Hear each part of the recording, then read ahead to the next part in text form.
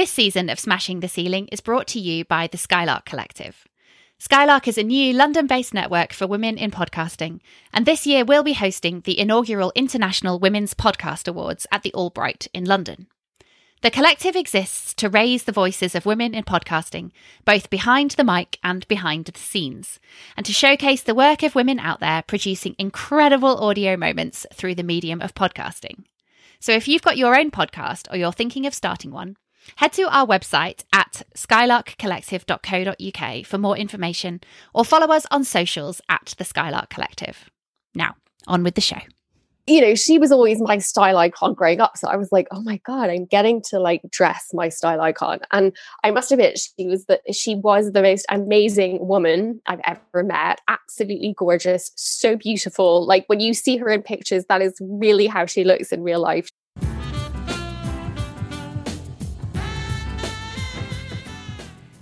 Hi there, everyone, and welcome to Smashing the Ceiling with me, Naomi Mellor.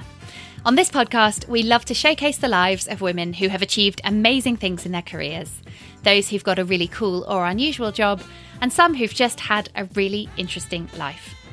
If you're looking for inspiration for your career, if you feel a little stuck or bored with what you're doing right now, or if you're in search of the road less travelled job-wise, then this is the podcast for you. Each week, I sit down with one woman to dig a little deeper into the how of it all. How did they get where they are? How did they pick themselves up when things didn't go right? And how their mentors, mistakes, and motivations have led them to achieve the things they have. They say that you should never meet your heroes, but what if you do and it turns out to be amazing? In the case of Christine Kilty, she met her style icon, Gwen Stefani, while working at Vivienne Westwood in London, and her career trajectory altered irrevocably from there. Christine is a fashion stylist and creative director, coordinating shoots for some of the world's biggest fashion magazines. She trained at Central St Martin's College before working for the likes of Alexander McQueen during her illustrious career to this point. Her fashion consultancy business, The Fierce Group, was founded in 2020 in the height of the pandemic, and Christine was also featured in Vogue last year, discussing novel ways of working in the fashion industry during COVID. If you're into fashion or you know anyone that is, this is absolutely the episode for you. I got to know Christine about a year ago. She is so lovely, and we started by chatting about her upbringing in Ireland. How did you become interested in fashion in the first place, Christine? I love that you wanted to be a marine biologist, but found out that in Ireland you'd end up working on a salmon farm. Love that. How did you go from kind of marine biology to fashion? I mean, it's a big jump. It's a big jump. I know. Well, the funny thing is, I was always really, really into fashion. Fashion and animals have been my passion since childhood. And I remember my first style icon was, I think he's B.A. Baracus from the A-Team. And I got like the jewelry set for Christmas, and it was tons of like gold necklaces and massive rings and earrings. And I had that when I was about 4 years old. So that kind of really kickstarted my passion for accessorizing and style. And I also remember during my childhood, like being really inspired by Jean-Paul Gaultier, like seeing lots of articles about him in the 80s, because I guess he was like the kind of shocking designer that was, making waves. And I used to sit in my room and always draw like kind of denim dungarees inspired by Jean-Paul Gaultier. So that passion for design and expression and style definitely started from a really young age. And then my parents always encouraged self-expression and being artistic. So they sent me to dance school, to go to theatre. They took me to loads of art galleries. So from as young as I can remember, I always had that interest. And even as a child, again, from the age of like 4 or 5 upwards, it would be a regular occurrence where I raid my mum's wardrobe, and then I would put on fashion shows and I would do like styling, like hair and makeup. And even I found recently, it was when I was about 7 or 8, I used to do photo shoots with my mum, and I would like dress the living room and with like fancy fabrics and do like crazy hairstyles and put my mum in outfits and pose her. So, I kind of, what I'm doing now, I was doing as a child. It was just how I used to play and pass the time. So the calling was early, hey? The calling was early, yeah. And like even, like Halloween was my favorite time of the year. I'm like, oh, I'm going to be a punk. I'm going to like make my own earrings and do all of this. Like that was like the ultimate time of the year for me, like coming up with a costume. So it's kind of funny when I look back, because I'm like, God, I've been doing what I do now as a career since I'm a child. Is what I always loved to do. So yeah, the interest and the passion was there from as far back as I can remember. That's amazing. And I can just, is Mommy Christine like very well dressed as well? I sort of imagine her in my head to be like a super stylish lady. She is. But although I have to say, it's my dad who's all about the style and the coordination. Like my dad's into like matchy stuff. So, you know, even if he's going jogging, if it's, you know, like a certain colored jacket, he'll have the trainers to match, or like the sunglasses to match the trainers. So I think I got like that inspiration of like color coordinating things definitely from my dad. Okay. Well, my father-in-law's exactly the same. We always say that he has the right outfit for every occasion. He is like all about looking the part, and he is a stylish man. I love that. I love a stylish man. That's so cool. So you started initially studying like fiber art and textiles, more on the kind of practical side of things. How did you get into that initially? And because you started off in Ireland before you came over to London to go to St Martin's. Do you want to just talk us a little bit about your path into that? And were you kind of encouraged down that road, or did you have to really kind of forge that yourself through school and drive that along? Or were people there encouraging you from an early age? Yeah, my family always encouraged me to, you know, express myself through art from a very young age. So it seemed really natural for me to go to art college. I think at the time I was a bit scared. I was like, oh God, maybe I'm not good enough to get into an art college. And I had this fantastic teacher that taught me in my final year of school. And she was like, no, you can totally apply, go for it, you know. And with that, I set out and, you know, sent my portfolio out and got accepted to different art colleges. So from there, it was, you know, I knew I was in the right place. From day one, I just thought, oh my God, I'm living my dream. I get to do art and draw and paint every day, like, and be in my own world. It was fantastic. But yeah, I started out doing fiber art. So I spent 3 years at a college in Dublin. So it was kind of fine art and textiles, mixed media art. They were amazing. They were like, just go for it. If you want to, you know, do something that's the side of a wall on a building, go for it. If you want to do something that's tiny, go for it. If you want to make a sculpture, I mean, it could have been anything you wanted. So I think to have that for 3 years where they're just like, yeah, cut loose, go for it, and have that kind of encouragement was really, really amazing, actually. And then from there, I applied to St. Martin's to do textile design. I moved to London about 2003. Did 3 years at St. Martin's and absolutely loved it. Did print, knit and weave. So all of that kind of drawing and fine art was brought into the preparation for making textiles. And then I ended up specializing in knitwear in the end. So yeah, so really, really loved my time there. And Central St Martin's, for anyone that doesn't know, although I'm sure everybody does, is the world's leading college of fashion and art, really, isn't it? And yes. What was the sort of experience of going from, I mean, Dublin is a massively cosmopolitan city, and you know, for anyone listening who hasn't been to Dublin, it is one of my favourite cities in the world. Definitely worth a visit. But you know, London is a much bigger city, and from a fashion perspective is you know, I don't think it's a slur on Dublin to say that London is a lot more kind of world leading in the fashion stakes. What was it like kind of transitioning into going to St Martin's and taking that step up, I guess, Christine? Yeah, I mean, I think Dublin 20 years ago was very different to Dublin today. It seemed like a much smaller city. So, and I suppose quite a lot more conservative back then as well, actually, wouldn't it? A little bit more. Yeah, you're right. So going from Dublin to London, it was just a huge jump. And I was like, oh my God, this is so huge. How do I get around? Like I would come out of the tube station and get lost on my way to uni and have to get a cab, you know, even though it was just like a 30-second walk from the station. Like I found it so overwhelming at the beginning. And I think I was just introduced to people, you know, from all over the world who would come to study at St. Martin's. And I was kind of like, oh God, I'm just like this little girl from Dublin. So it was a little overwhelming and intimidating, but I absolutely loved it and threw myself into it. So yeah, I think it was like the best thing that could have happened to me, just kind of landing in London without a clue having to find my way creatively.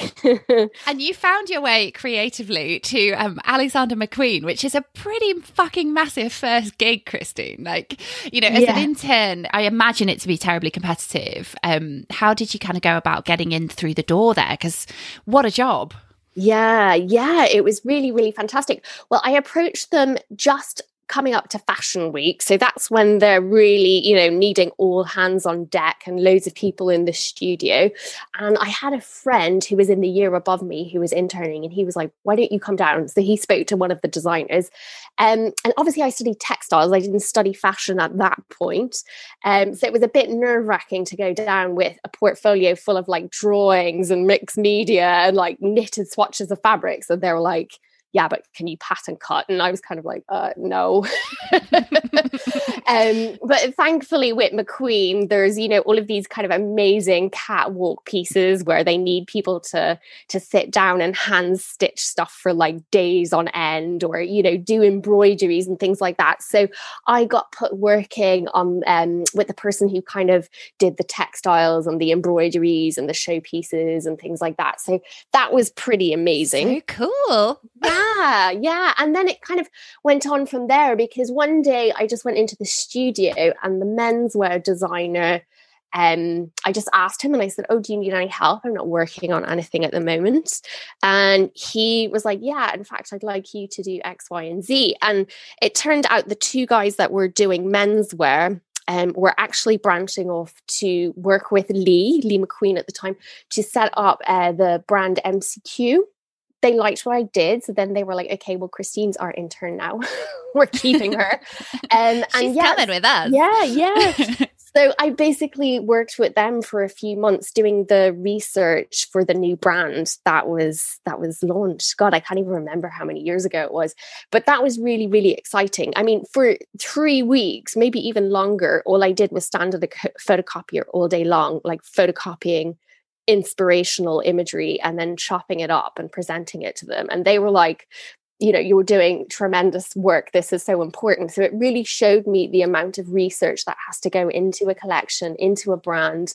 I mean, from my perspective, it was so exciting to see, like, Lee might put some post-its on things and write little notes. So I got to see like his personal thoughts and notes on imagery and what he was actually looking at, and whether it was like a buttonhole or embroidery or some textiles or whatever it was. So it was really amazing to have that kind of almost kind of a private insight into what he was thinking and what the other designers were thinking too. So what kind of started off as something that would be 2 weeks. I think I was there for about 7-8 months in the end. Yeah. I was still doing my BA at the time, actually. I was only in my second year when I started doing that. And then during the summertime, then I continued with it. So I was maybe taking a couple of days during the week if I didn't have lectures to go to the studio, or I was going to college, working all day, and then going to the studio at night, because it never stopped at that studio. People would be working till like midnight, 1 a.m. So even if I finished uni at like 6, I would grab some food. The McQueen studio was then located very close to the old St. Martin's building.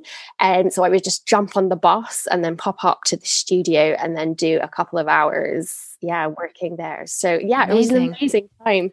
But actually what you were just saying, Christine, about having those insights, I mean, I sort of, again, I don't know a lot about the internal workings of a fashion house, but you would imagine, correct me if I'm wrong, that in such a big successful business as McQueen, an intern normally would be relatively distant from the designer themselves, and actually having that kind of access and that kind of intimacy at that point in your career was presumably quite unique, because you'd been kind of siphoned off with these couple of guys to start a new project. Like, that's an incredible opportunity that you came by. Absolutely. I mean, to be honest, at the time, I didn't really see it as, as such, because, I was just there and I was excited to be there. And, I must say there were tons of other interns too, but each intern kind of slotted into, maybe someone was really great at shoe design, or maybe someone was really great at embroidery, and they kind of ended up finding their area. And for me, it was I really love research. I mean, for some people, they would be like, oh my God, you're photocopying all day. That's so crap, you know? But for me, I was like, oh my God, I'm getting to see all of these incredible artistic books that are from around the world that, you know, some of them you wouldn't even find in a library in the university. So I threw myself into it and absolutely loved it. So yeah, when I look back now, I'm like, oh my God, I was standing there reading like little private notes that he had written. Like how special was that? So special, so special. So you then did your master's at St Martin's in fashion design, and tell us about when you realised that you actually didn't want to be a designer, because obviously you've been working in a fashion house, and you know you've by that stage you'd spent probably 7 years studying at that point. You know, like how did that realisation come about, and how did you kind of make peace with that decision that after all that work, perhaps being a fashion designer was actually not the road you wanted to travel? Yeah, I know. I was doing the course which everyone wants to do, the MA Fashion, and at the time it was the infamous Louise Wilson who was teaching it, and yeah, I just remember going in every day and just feeling really awful, just looking around, going like, "Why am I here?" And just thinking, oh God, you know, it kind of spending hours and hours alone in my studio, like designing, knitting, then going in, and it was like, you know, hugely competitive. And I don't know, I just had that eureka moment one day when I was walking down Tottenham Court Road, where I was like, this actually makes me feel sick. I really don't want to do this. I don't want to be spending like 18 hours a day isolated in a studio, like drawing and, you know, putting stuff together. I actually want a job where I meet people and I have a bit more of a life, you know. I don't want to be chained to a knitting machine or that. So yeah, it was just out of nowhere where I had that drop, and I just thought, oh gosh, I really don't want to do this.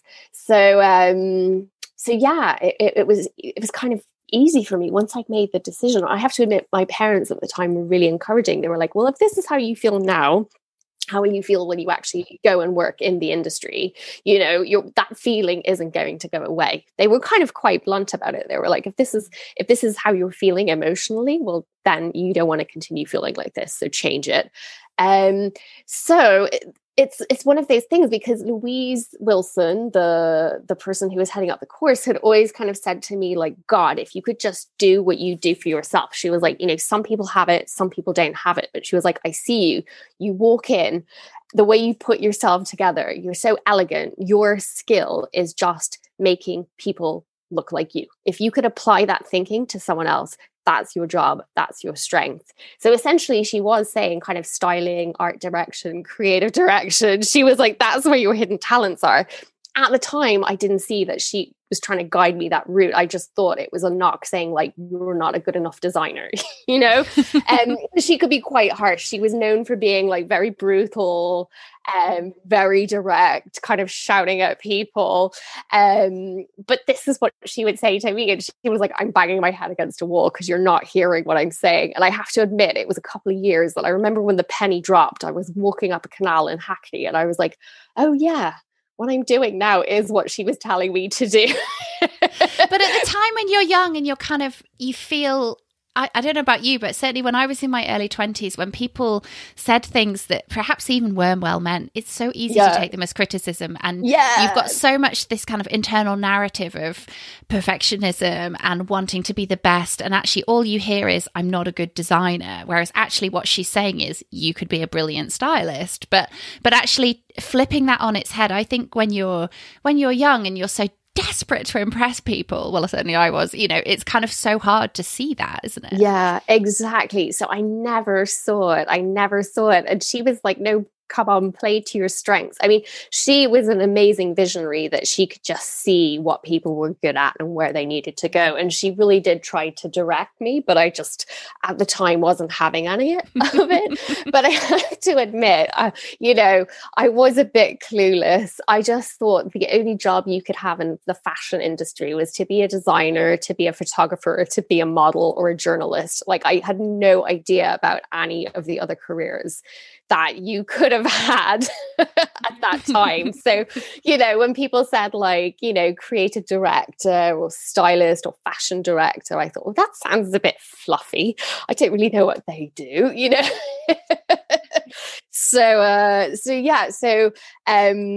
It apparently she recognized that in me, but it took me a while to recognize that in myself. And so how did you kind of get into that then? So I know you were obviously working for Vivienne Westwood, and my favourite thing of Christine is when you just kind of casually say, yeah, I met Gwen Stefani and she'd advised me to take up styling. And I'm like, I fucking love Gwen Stefani. Like, oh my God. And you're so cash. I mean, you're so impressive and so modest. And that is one of the things I really love about you. But yeah, tell us about going to Vivienne Westwood, which in itself, incredible experience. What a woman. And how did that all kind of come together? Yeah, so it's, one of these things where you don't have a plan, but a plan comes together. So I had decided that I wasn't going to do fashion design, and I went on holiday for a few months, and I thought, you know what, I'm just going to post some CVs. At the time, like posting your CV was still the norm.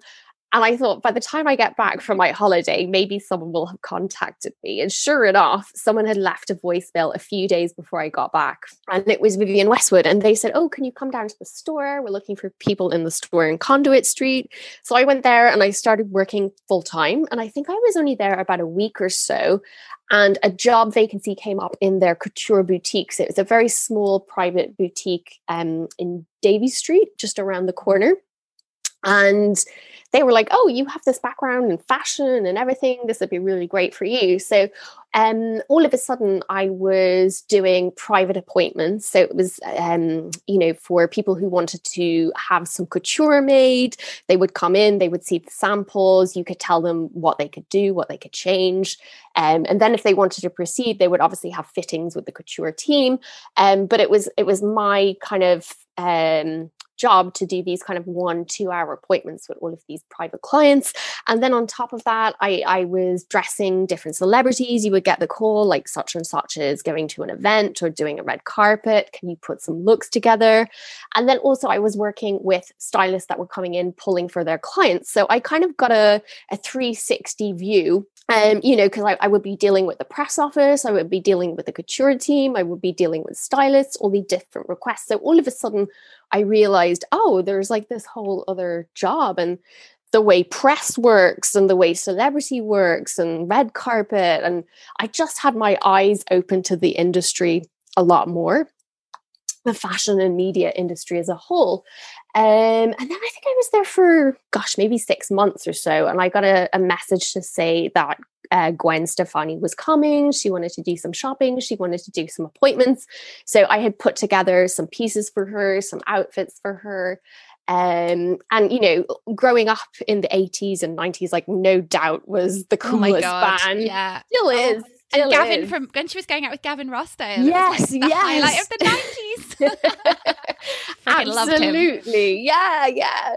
But, she was always my style icon growing up. So I was like, oh my God, I'm getting to like dress my style icon. And I must admit, she was the most amazing woman I've ever met. Absolutely gorgeous. So beautiful. Like when you see her in pictures, that is really how she looks in real life. She's so beautiful, so kind, so lovely, so down to earth, like really sweet. And, then she just started saying to me like, oh, talking to me as if I'm a stylist. And I was kind of like, oh, well, I'm not actually a stylist. I'm just working here until I figure out what it is that I want to do. She was kind of like, well, you're quite good at this, And she actually said to me, like, maybe I can hook you up with my stylist and you can start working with my stylist and helping her. And at the time, I didn't have the confidence to be like, yeah, give me those details. Give me her number. Yeah, exactly. I was kind of a bit like, oh, okay, thanks, but she really encouraged me and she had some really nice things to say. And, even she was like, oh, are you coming around with us to the other stores? And I was like, oh no, I have to stay here, whereas I should have been like, yeah, I'm coming, Put me in your private car, Gwen Stefani. Yeah. Literally, she was like, are you coming in the car? Are you coming to like the other stores? Are you spending the day with me? And I was like, no. I think I was, just too young, too naive. But then I think that meeting really left a big impression on me that I was like, wow, if she thinks I can do it, I can do it. Like if I've just met someone who's my style icon, And they've been really impressed with what I've put together for them and how I've put it together. And they're referring to me as a really great stylist and, you know, asking what kind of shoe would you put with this? How would, you know, little questions. And I just thought, wow, I can totally do this. I'd never thought about it. You know, I never really seen myself as a stylist. I was like, I'm just doing this job until I figure out what it is I'm going to do with my life. And then all of a sudden it was like, boom, yeah, do that, you know, and that's how it happened. Yeah, amazing. And so you branched out on your own and built your portfolio. And, you know, the list of people that Christine has dressed is very impressive. You know, there's Lewis Hamilton, Naomi Harris, Alan Rickman, Boy George, Victoria Pendleton, Leona Lewis. I mean, the list goes on and on and on. Like, she has dressed some seriously cool people. You know, when you meet these people, because so much of dressing is very personal and it's so personality related. And how do you go about putting looks together for people that you don't know? You know, how much do you look at what they've worn before, or how do you kind of pull in styles for them, I guess, Christina? Can you talk us a little bit about the process, I suppose? Of course. I mean, first of all, there's always a brief and a mood board that you have to work to. So, for example, let's just say the whole outfit has to be pink, you know, like there could be some mood board in mind. So they tell you that, do they? That they want to wear something pink? A lot of the time it's me coming up with the creative direction or the fashion direction for the magazine or for the shoot. So there could be kind of, you know, a theme. So you always have to keep that in mind.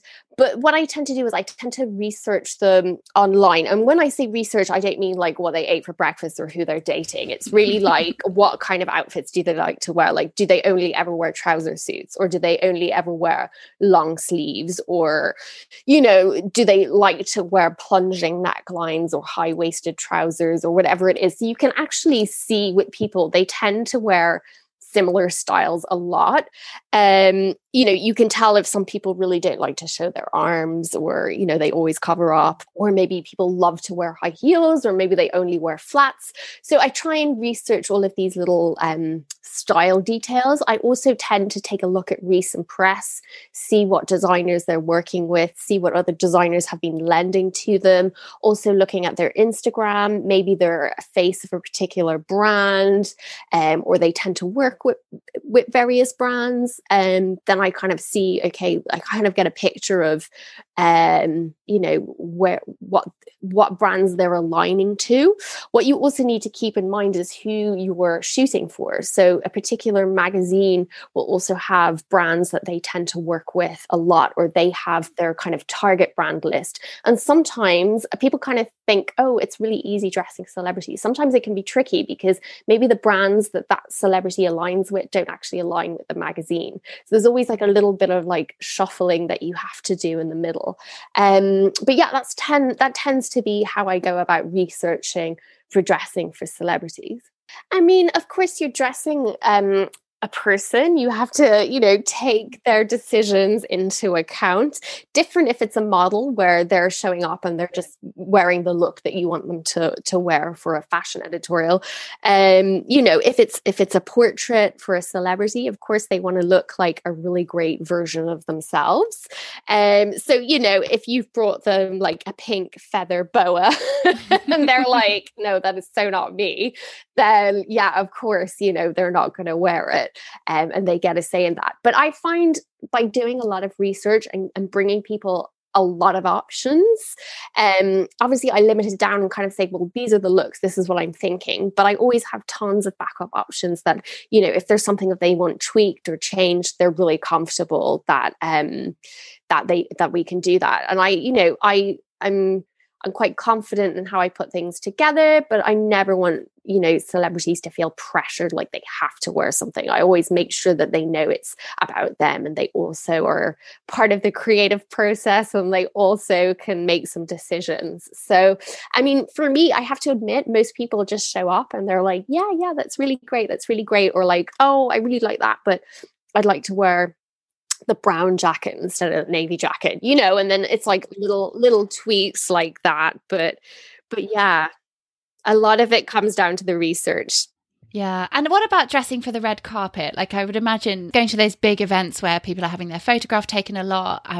I laughed watching, I don't know if you've watched Call My Agent on Netflix, but there's a scene in there with Juliette Binoche where she's she makes a cameo appearance and she's asked to wear this kind of feather number for an awards ceremony, and what she actually wants to wear is a tuxedo suit, like a smoking jacket, because she's like, I'd just be so much more comfortable. And it kind of made me wonder, like, how often celebrities are kind of, you know, poured into outfits that they hate and they're really uncomfortable, and that, you know, you just kind of think of them thinking, I can't wait to take this off, you know.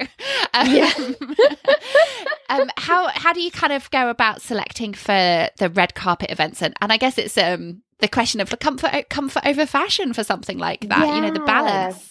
Yeah, I think it depends on who the person is. Like, some clients, you know, they're like, I just want to feel comfortable, and I don't care. And then, you know, some other clients are like, I want to look like this, and I don't care if it's 6-inch heels and my feet are killing. So it really depends on the person. People will be surprised to hear that sometimes it can be very quick and last minute for red carpet. Really? Okay. Yeah, sometimes you are really deciding very, like, literally as the hair and makeup is being done. So as a stylist, you really need to nail it and just come with a lot of options. Usually it's in a hotel room close to the venue or wherever it is.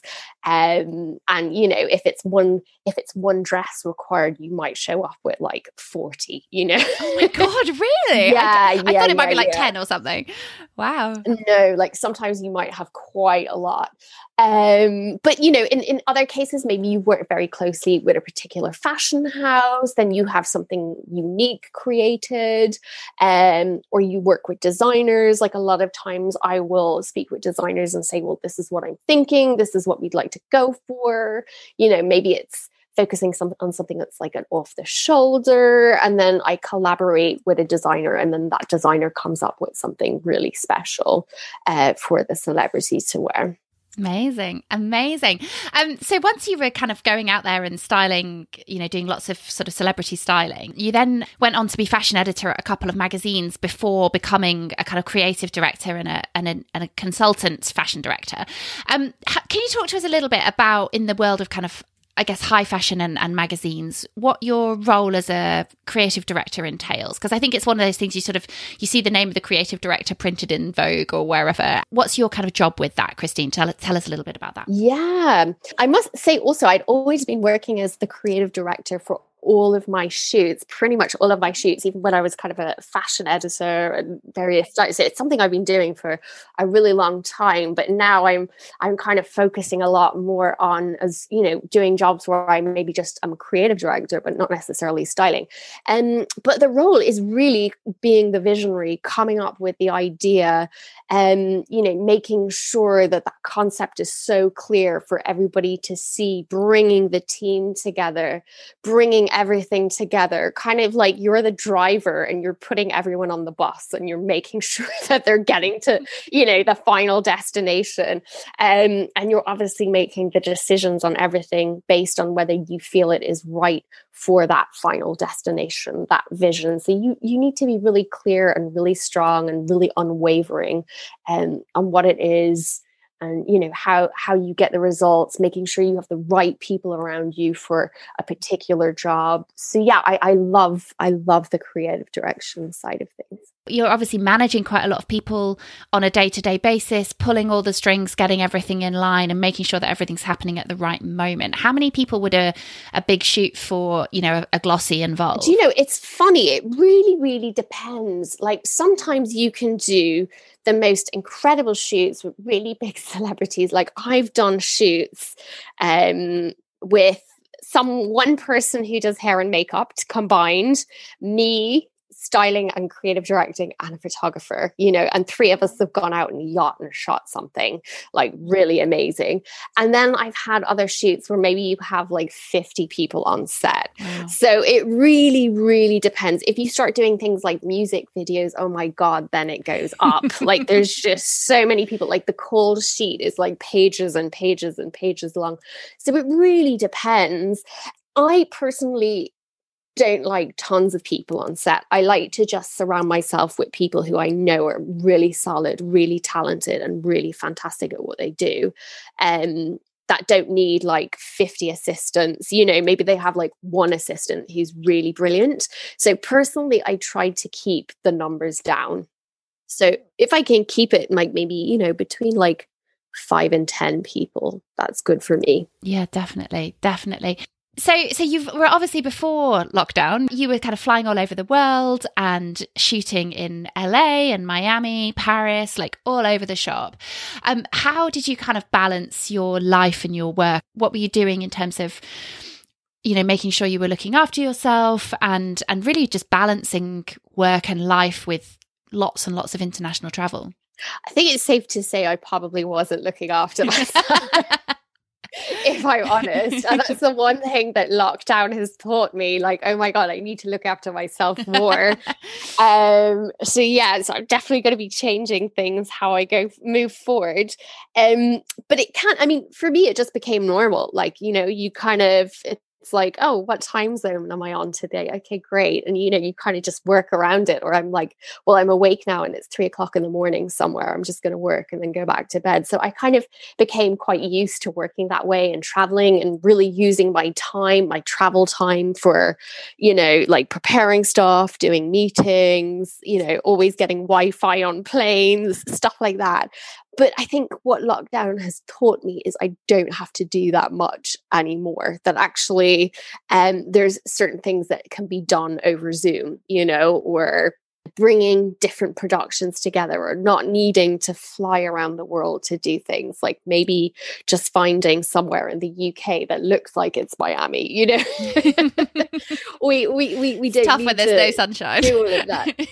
Yeah, exactly. Tough when there's no sunshine. Although I wouldn't turn down a trip to the Maldives or somewhere like that. But, I'm sure we can find some palm trees in the UK to shoot at. I read that you'd been featured in Vogue about your kind of innovative working practices, I guess, which I'm actually super interested in. And, flying all over the world doesn't just have implications like financially. It's exhausting. It's there's the climate aspect of it, et cetera, et cetera. It's kind of, I just wonder whether that will be quite irrevocably changed in terms of business, maybe. Amazingly, I've actually been able to do a lot of shoots from Zoom and continue working with clients in ways that I never realized I could. Like, Zoom has just changed how we all work.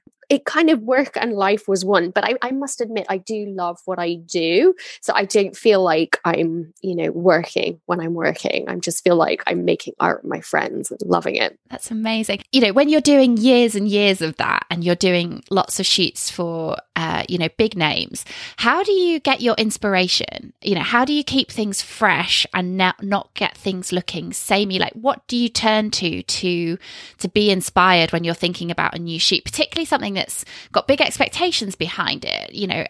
How do you kind of keep it rolling and keep the kind of newness and freshness coming with every shoot that you do, Christine?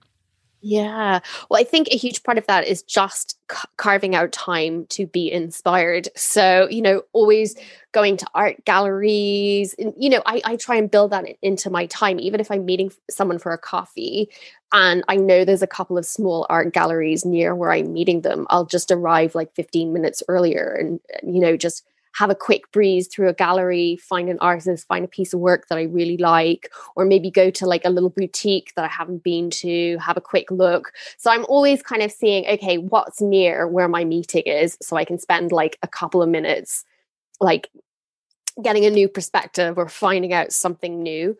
I love to look at archives. So I spend a lot of time in Central St. Martin's in their library, looking through, they have these fantastic archives from like Vogue, Harper's, like since the beginning, and they're all bound in these huge books. So really iconic. Amazing. Yeah, it's fantastic. So just looking at really iconic fashion imagery from, however many years, or reading books like historical books,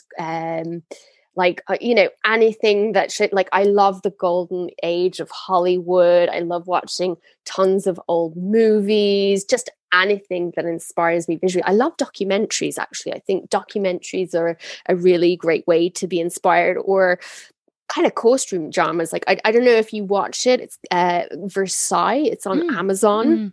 So, you know, TV shows like that, I'm like, oh my God, it keeps me so inspired. Really sumptuous. Yeah, just so rich and gorgeous, and the fabrics, and, you know, the attention to detail through the styling is incredible. And then, of course, just reading lots of magazines and researching online. And I do follow a lot of people on Instagram. I try and keep my Instagram inspirational. So I have one account, which is, you know, all of my friends and everything. And I have one account where I follow, like, you know, interesting architects, designers, sculptors, fashion designers, etc. So every time I look at it, I'm like, wow, that's interesting, you know. I was actually just about to make a comment about Commons talking about the Fierce Group, but so Christine's new company is called the Fierce Group, and actually I was, off the back of what you were just saying, going to say go follow that, because if you love a beautiful aesthetic and amazing imagery, you can kind of see through your Instagram the kind of places your inspiration comes from, I think, a little bit, Christine, because the images you feature there are absolutely beautiful. I adore it when I see that you've been posting, because I'm like, oh God, I love everything. And you know, just kind of seeing that old school, you know, lots of kind of classic Vogue images and stuff, not just fashion, but from the natural world and from kind of what the wider world as well, I just find really inspiring, and I absolutely love that account, I have to say. Oh, thank you so much. Yeah, I mean, you've described it perfectly. Thank you. I mean, it really is like inspiration comes from everywhere. And just because my area of expertise is kind of fashion, style, culture, you know, I can look beyond that. It doesn't mean that, you know, I can't be inspired by architecture for something that I'm doing with a client that needs, you know, a lot of fashion is inspired by architecture. It's quite sculptural. So I think, you know, with the Fierce Group and with the Instagram that I have, it's just a little bit of a look inside my brain and the company's brain, you know, what we're actually looking at and what's inspiring us, and, you know, what are the stories going on behind different things. And yeah, so it's just like my, you know, where my head is at, what I've seen that day, and I tend to post it. It's cool. Obviously, you've been working as a kind of creative director and consultant stylist for quite a while, but you've established the Fierce Group to kind of inspire and train teams as well, just across the fashion industry, you know, visual merchandising and retail, wholesale, etc. Can you tell us a little bit about how you decided to extend, I guess, your role as a creative director into helping other people and really just extending your reach, Christine? Like, how did you kind of make that move? Because that's a new company that you've established during the lockdown. Awesome. Yes. And, you know, it's a big move. It's a bit of a change of direction, a little bit of a pivot. Like, how's that come about? Well, I must admit, the Fierce Group is something I've been doing for over 5 years, but never gave it its own brand. So this is the thing. You know, you and I would have a mutual friend, Poppy Delbridge, and it was when I was kind of discussing what I did with her. She was like, "You realize you have this whole other brand that people don't realize that you're doing quite successfully and getting a lot of results." And you know, at the time, I thought like, "Oh well, I've kind of listed myself. You know, it's consultancy. I work as a consultant." And then I thought, gosh, what is that? Like, really, I've kind of kept this hidden. So the brand itself and the company itself, yes, is new and was established during the lockdown, but it's actually work that I've been doing for over 5 years and with clients that I've been working with for 5 years. But I just decided to give it its own brand and visibility, and basically not keep that side of my work hidden, give it its own voice. So the core elements of what I do is the combination of kind of experimental learning, focusing on fashion, culture and style, and then fusing that together with kind of hands-on styling workshops. So really, you know, helping companies work with their teams, training their talent by investigating the origins of style, trends, and just placing a really strong focus on iconic subcultural movements. So cool. And you've mentioned already about your kind of love of animals, and you know, you and I both have our doggies, and you take yours around with you everywhere, which I love. And then you have really strong ethical values, and kind of, I know that those ethics really translate into your own brand and your own work. How do you kind of square the circle with some of the more difficult aspects of the fashion industry, I guess, Christine. You know, obviously there's things about fur. Do you put an emphasis on using ethical brands within your styling, or how do you kind of marry your values into the work that you're doing? Yeah, well, I don't shoot fur. And I'm like very, very clear on that. Like fur, exotic skins is a no. Sometimes you'll find brands will tell you like, oh no, this doesn't contain fur or it's faux fur. And then you find out that they did send you fur. And I'm like, oh, I want to kill you. So I kind of am aware of the brands who work with a lot of fur, and I will say like, I really love the collection, but it's just really disappointing that there was so much fur on show, and that would kind of put me off. So I'm actually quite vocal about it, with the brands directly, and I think now they're really, really starting to take it on board. Before maybe they wouldn't have listened. Like back when I started, people were kind of like, okay, yeah, whatever, but now they're quite respectful, and there's certain brands, maybe certain fashion houses, certain PRs that will say like, oh, we have like these brands, but we won't show you like 4 of those because we know they won't match up to what you're about. And so I do try and really focus on people who have banned fur from their collections. So I tend to gravitate more towards those. I am interested in kind of working with new sustainable brands that are bringing, like different types of leather, like this pineapple leather, apple leather, all of that. So if a brand has incorporated that into their collection, I'm more enticed to work with them. That's like kind of like it sets off a little light bulb in my mind where I'm like, oh, I want to see this. I want to promote this. I want to use this. I love this conversation. I think it's really important to have as well. Christine, I was just going to wrap up by asking you, like, what's going on for you in the next upcoming months? Where can people find you? Where can they see your work? Give us a little plug, I guess, for where people can follow you and see you. Oh, well, you can follow me at Christine Kilty, my name. That's where you can see all of my work as a creative fashion director. And then also at the Fierce Group, which is my agency. So both of those are on Instagram. And in terms of what I'm doing over the next month, gosh, it's going to be a busy month. I have an advertising campaign in London happening. And then after that, I'm flying to Monaco for a shoot down there. It's a cover shoot. So it'll be nice to see some sunshine, get some nice fresh sea air.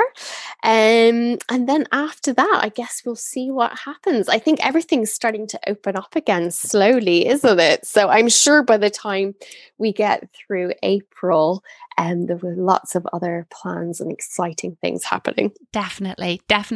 And I know that you're really into kind of encouraging other women in the industry. So I'll pop Christine's website in the show notes and you can go check her out there, and definitely follow her on Instagram as well. She is an amazing person. Christine, I'm so happy that you joined me on the pod today. Thank you so much for your time. I'm super, super grateful. This has been a wonderful conversation, and I know there would have been a lot of inspiration in there for, people who are desperate to get into fashion, because it's definitely seen as one of those industries that's super hard to get into. And I know that you are really big on kind of paying it forward and encouraging those coming behind you. So hopefully there'll have been some little tidbits in this conversation for people to be of interest, which is cool. Oh, thank you so much for having me, Naomi. That's all for this week. If you've enjoyed this episode, please just share it wherever you can on your own social media. And if you found the podcast interesting or useful, then do please tell a friend, because we are always keen for new listeners. If you can find it in your heart to rate and review the podcast on iTunes or give us a shout out on your socials, then we'd love you very much, as it genuinely does help other people to find us. We're on Instagram and Facebook at The Skylark Collective, and our website is www.skylarkcollective.co.uk. See you next time.